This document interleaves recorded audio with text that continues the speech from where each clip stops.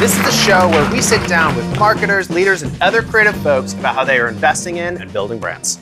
We shoot here in Cambridge, Massachusetts, in our office. And as always, we have our live studio audience. Thanks for being here, live studio audience. And we have our crew. How are you? How are you? Well, I'm good. Good. Okay. So we have a very special show for you today. I sat down with someone who is one of the coolest people I have ever met. Her name is Lauren Fleshman. Lauren was a collegiate athlete. She was a USA 5K champion twice. That means that she was the fastest woman in the United States of America twice. That's ridiculous. Lauren has been a spokesperson for Nike. She started her own business called Picky Bars. She has an incredible career. Now, Lauren also has a podcast called Work, Play, Love, where she and her husband discuss running, what it's like to have a family, and all these other things. I love their podcast. And I was listening to it recently, and Lauren and her husband were having a conversation about running as a spectator sport and how it's hard to have the context of how fast people are without a regular person running next to them. Let's play that clip. I was talking with somebody the other day about how it would be fun to just have like a Joe Schmo lane. In every race. In every race. Like someone who trains regularly but has a This job. is like the fastest guy on your block or In your town. And he's lining up next to so-and-so. And you see him last a third of a lap with everybody, you know. They're right. We need context. And I, an average runner, am happy to provide that context. So a few hours before I sat down to interview Lauren, we went to the track. Take a look.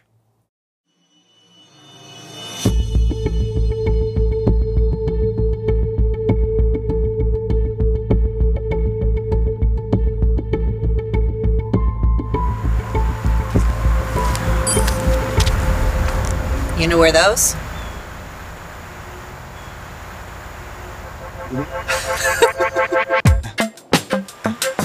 I'm here with Lauren Fleshman today. Thank you so much for being here.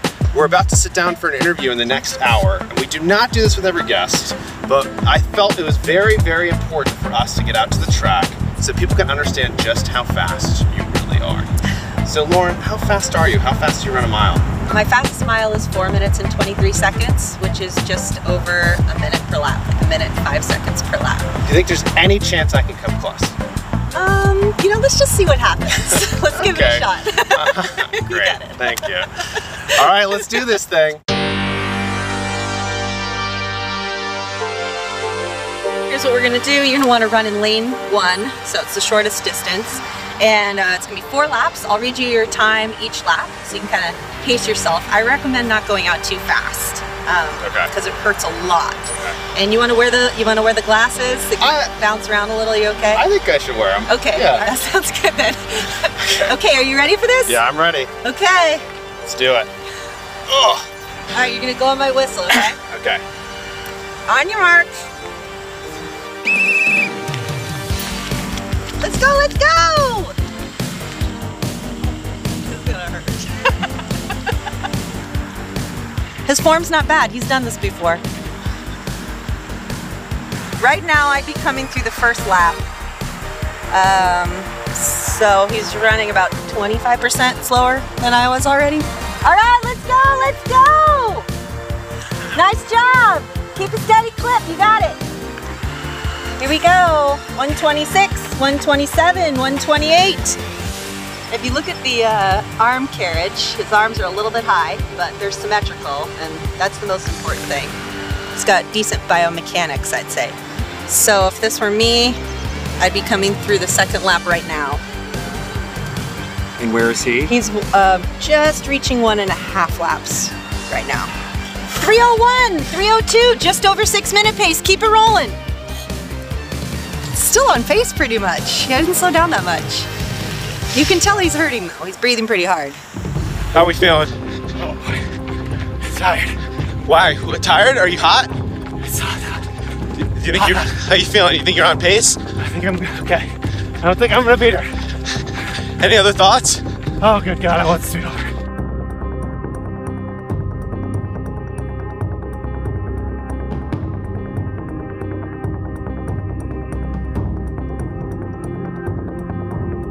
$619, $620, $621.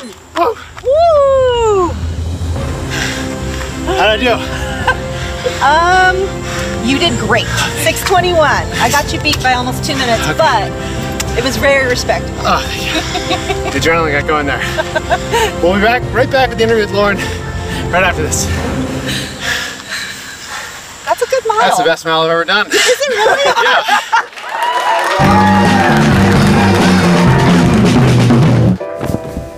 Hello. A lot of folks have been asking for a behind-the-scenes look of Brandwagon.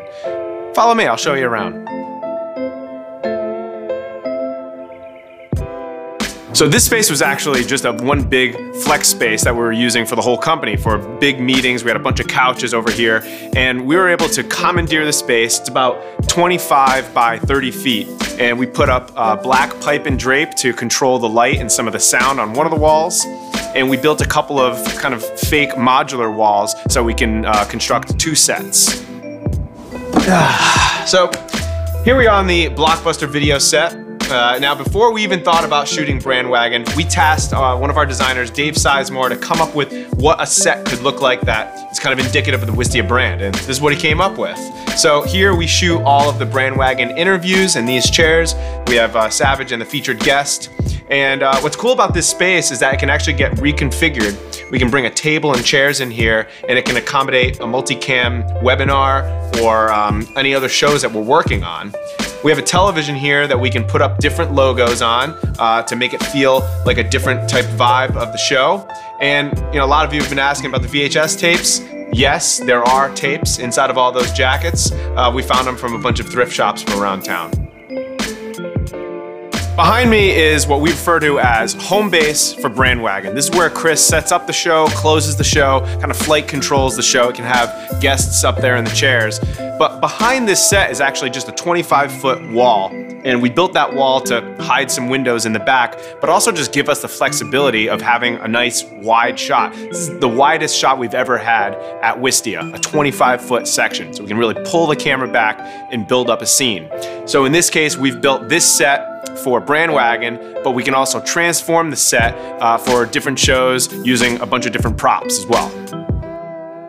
Well, hello down there. I'm on a ladder now, looking at our ceiling mounted lights. This is our first lighting grid that we've ever had at Wistia, and boy, I am just tickled by it. So the advantages of having a light grid, all your lights hanging from the ceiling, unlimited floor space, so much room for activities. You can move that camera around everywhere. You're not looking at light stands. So we actually had a lighting director come in and consult on the placement and the install of these lights. All the lights are controlled by a lighting board, which I actually know very, very, very little about. I know enough to be dangerous. And we have some custom software on a Microsoft tablet that lets us kind of control the lights and set a bunch of different lighting cues for different shows. Now, one of my favorite parts of this whole studio is on the back wall. We have a bunch of multicolored LED lights that we can control to our heart's content. We can make a gradient. We can basically dial in any color that we want. And why that's awesome is it just gives us more flexibility to further brand different looks for different shows. It's a win-win-win. Welcome to Master Control, our humble abode where we direct all of the shows that we shoot over here in the Wistia studios. We're shooting on Canon C100 Mark IIs. These things shoot at 1080p, but we were able to get them for a fire sale because of that.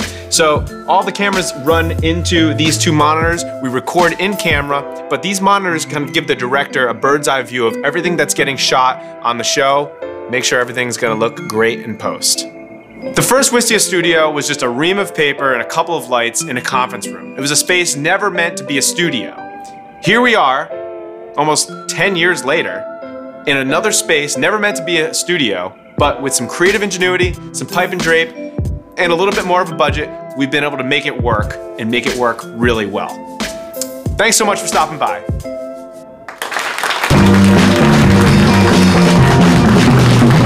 Lauren didn't start her career as a marketer, but she has always had a strong sense of her values that she brings to everything that she does. Whether it was being the spokesperson of a giant business, deciding to start her own company, building her podcast, Lauren is the real deal. She is who you would hope that she would be.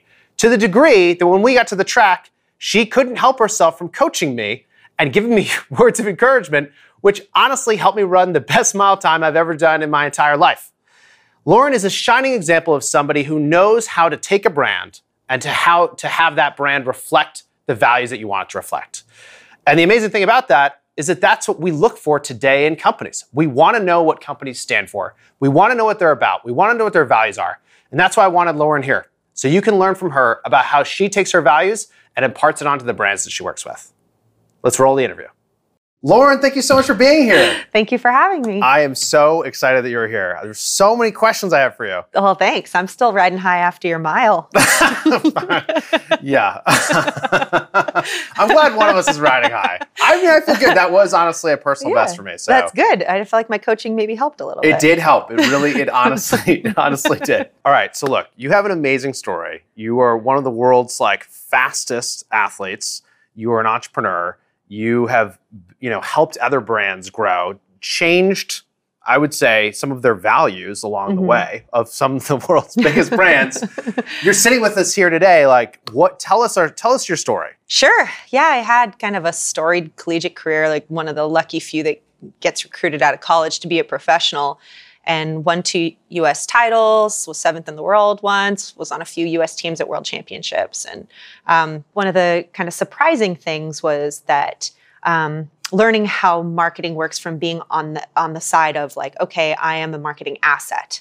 I am pitching myself to companies as a good investment. When you're saying you're a marketing asset, yeah, it's the realization that if you're working with Nike, that they are going to use you to market them. Yes. So for me, that's a weird thing, right?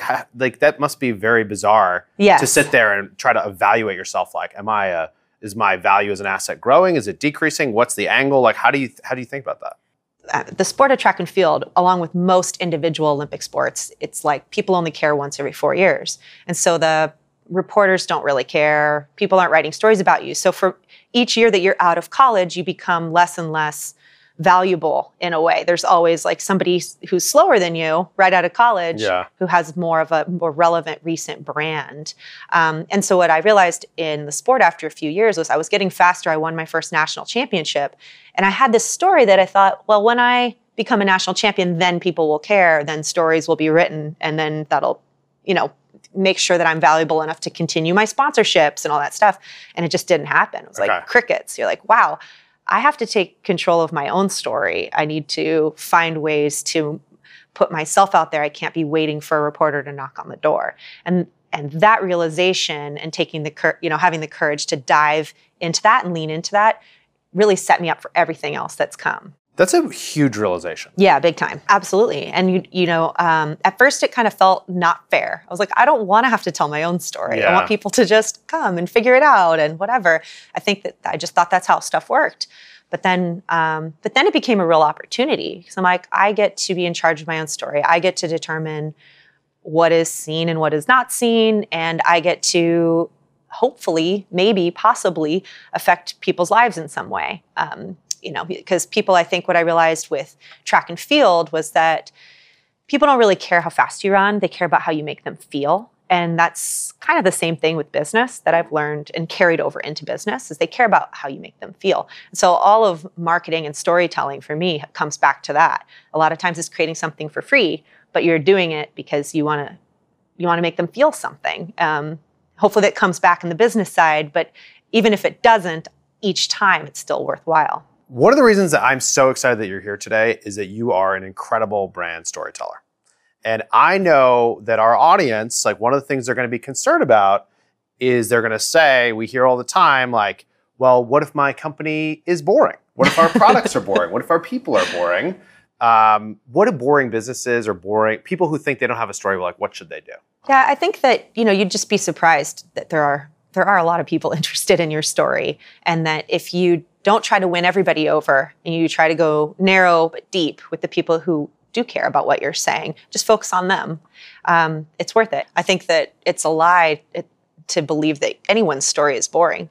I mean, you just have to tell the story truthfully and let people in on what's real. And that is what makes a heart connection with somebody. They can tell bullshit versus what's real. You said my story is universally worthwhile. It's not.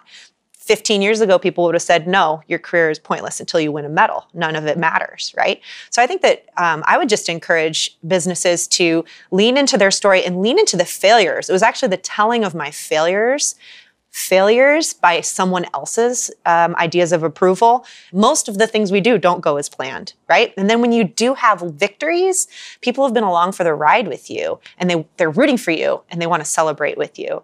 I think you can make an interesting story out of anything, because if you have a goal, no matter what the business is, there's a journey involved in getting there. Everyone can relate to a journey.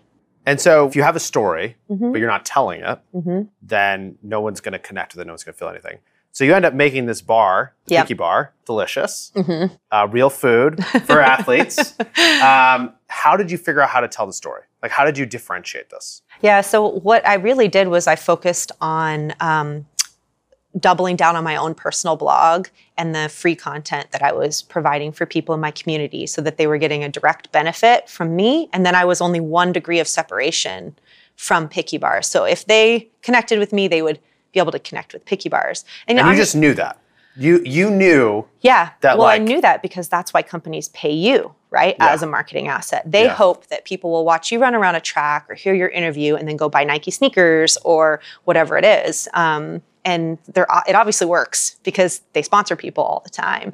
So once I started my own business, I was like, I can be my own marketing asset. Like, why sell somebody else's product when I could sell my own product with the work that I'm doing? And I can tell that story more directly. So the brand of Picky Bars and my personal brand have a huge Venn diagram overlap in the middle. We aren't the same person because the business needs to be able to survive outside of me. But as far as just values go, and things I put out into the world, themes about life, and it's something anybody could do in their content. Like, what are your values? And how do you figure out what your values are in a like crystallized way? Yeah, so I guess what started for me was, why do people like me in this sport? The people that follow me, why do they follow me? Why do they care? And what I sort of realized was that I feel like, and I don't know this for sure, you'd have to poll people, my gut was that I was a person who cared about performance, but I didn't take myself too seriously. Like, I was able to be irreverent and connect with people. I wasn't elitist. I didn't have this kind of elite athletes are here and then Joe Joggers over here. It was like, we're all part of the running community. And that's just genuine to who I was. And I think people pick up on that and they feel seen by me when I'm at events and things like that. And so I thought, Picky Bars can be a nutrition brand. We have bars, oats, and granola now, and all of our branding can be around, it's okay to try hard at stuff. It doesn't mean you have to be uptight. It doesn't mean you have to be, hierarchically put yourself over somebody else to do it. You can have a good time. And so that's the spirit that we pull into the brand as well. It's just so interesting to me because I think it can be so hard to see yourself and to know like how others see you. Yeah. And it seems like you had to go in this process, probably also by being like a public figure. Yeah. And being used in advertising and being out there at events and all those types of things that, honestly, like every small, medium-sized business should do this. And they should figure out what their values are, and the people inside those businesses should figure out what their values are, and that's how you figure out what brand values are. Absolutely. You start there with your individual values. But it's scary, right? It can be scary to try to be like, well, why are people actually connecting with me? Yeah.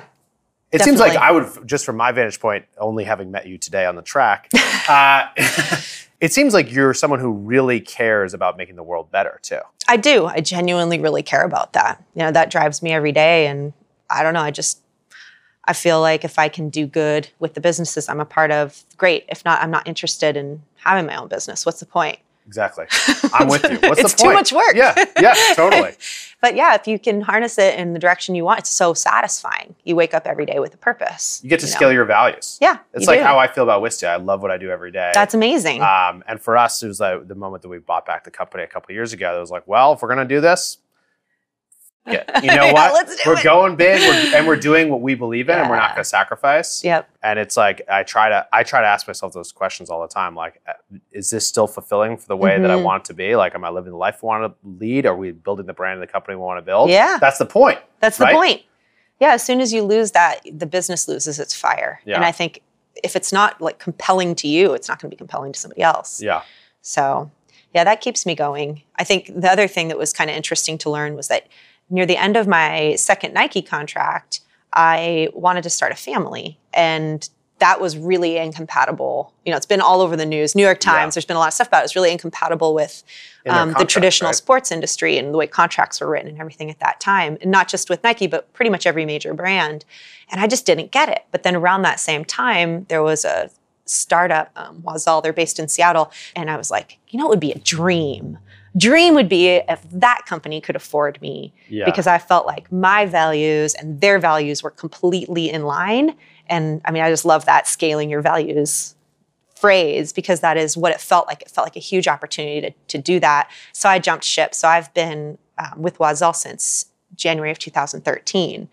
And they have since taken two of the biggest names in sports, like in women's sports, into their own That's brand. incredible. Yeah, it's really neat. So it just kind of shows that that I think that a lot of businesses are afraid to kind of put their values out there and really take a stand because they're afraid they're going to alienate some people. But what you really do when you do that is do a deepening and thickening with the people who are already a better match for you. Yeah. And yes, you will lose some people. But like Wazal, for example, is a really openly feminist brand. Like they just launched this line that 20% of all the proceeds go to Planned Parenthood. Sweet. That's a pretty divisive thing to put on the internet, right? And they just were like, well, here goes, bing, post. Yeah. And it's like one of those things where those are their true values. And then some people will leave and other people will be like, hell yes. You know. Well, you were, obviously. Yes, and I you was. left Nike to go there. To do that, yeah. And you, I would assume, took on more risk in doing that. Absolutely, and I worked harder than I've ever worked for any other brand in my life. Yeah. And they brought me in as a partner as well. So you have Picky Bars and you have Wazal. In both cases, your values align. Yep. Picky Bars incredibly deeply. Wazal, it turns out, also very deeply. And then you need to market your values as you market these businesses, as you are an ambassador. Yeah. How do you actually do that? Both businesses, a big value is come in here, we love you. Especially with the running community, people can be made to feel othered, you know, and outnumbered and not fast enough. And not a real runner until I fill in the blank, or not a real athlete until I fill in the blank, right? And so both businesses really care about breaking those barriers down and have people be like, if you have a body, you're an athlete. If you go out and care about things, that's awesome. It doesn't matter what the clock says or what your finishing place is. Like it's all the rewards are in the doing. And so those are the kinds of stories we tell. We make sure that we tell a variety of stories from a variety of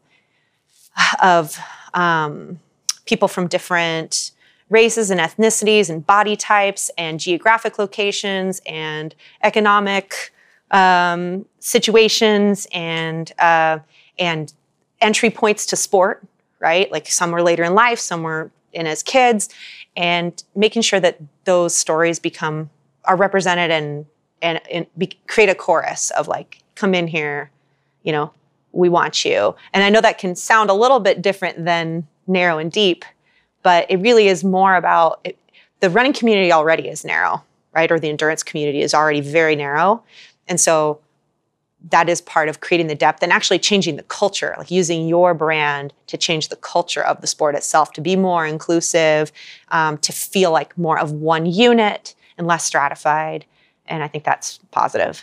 So what you're talking about, I think is really, really compelling. And I mean, the podcast you do with your husband, I was listening to the episode that you just put out at the end of July, and you're talking about a lot of different stuff. You have the questions from the audience that you always go through. You talk about how Picky Bars is doing, the challenges. Yeah.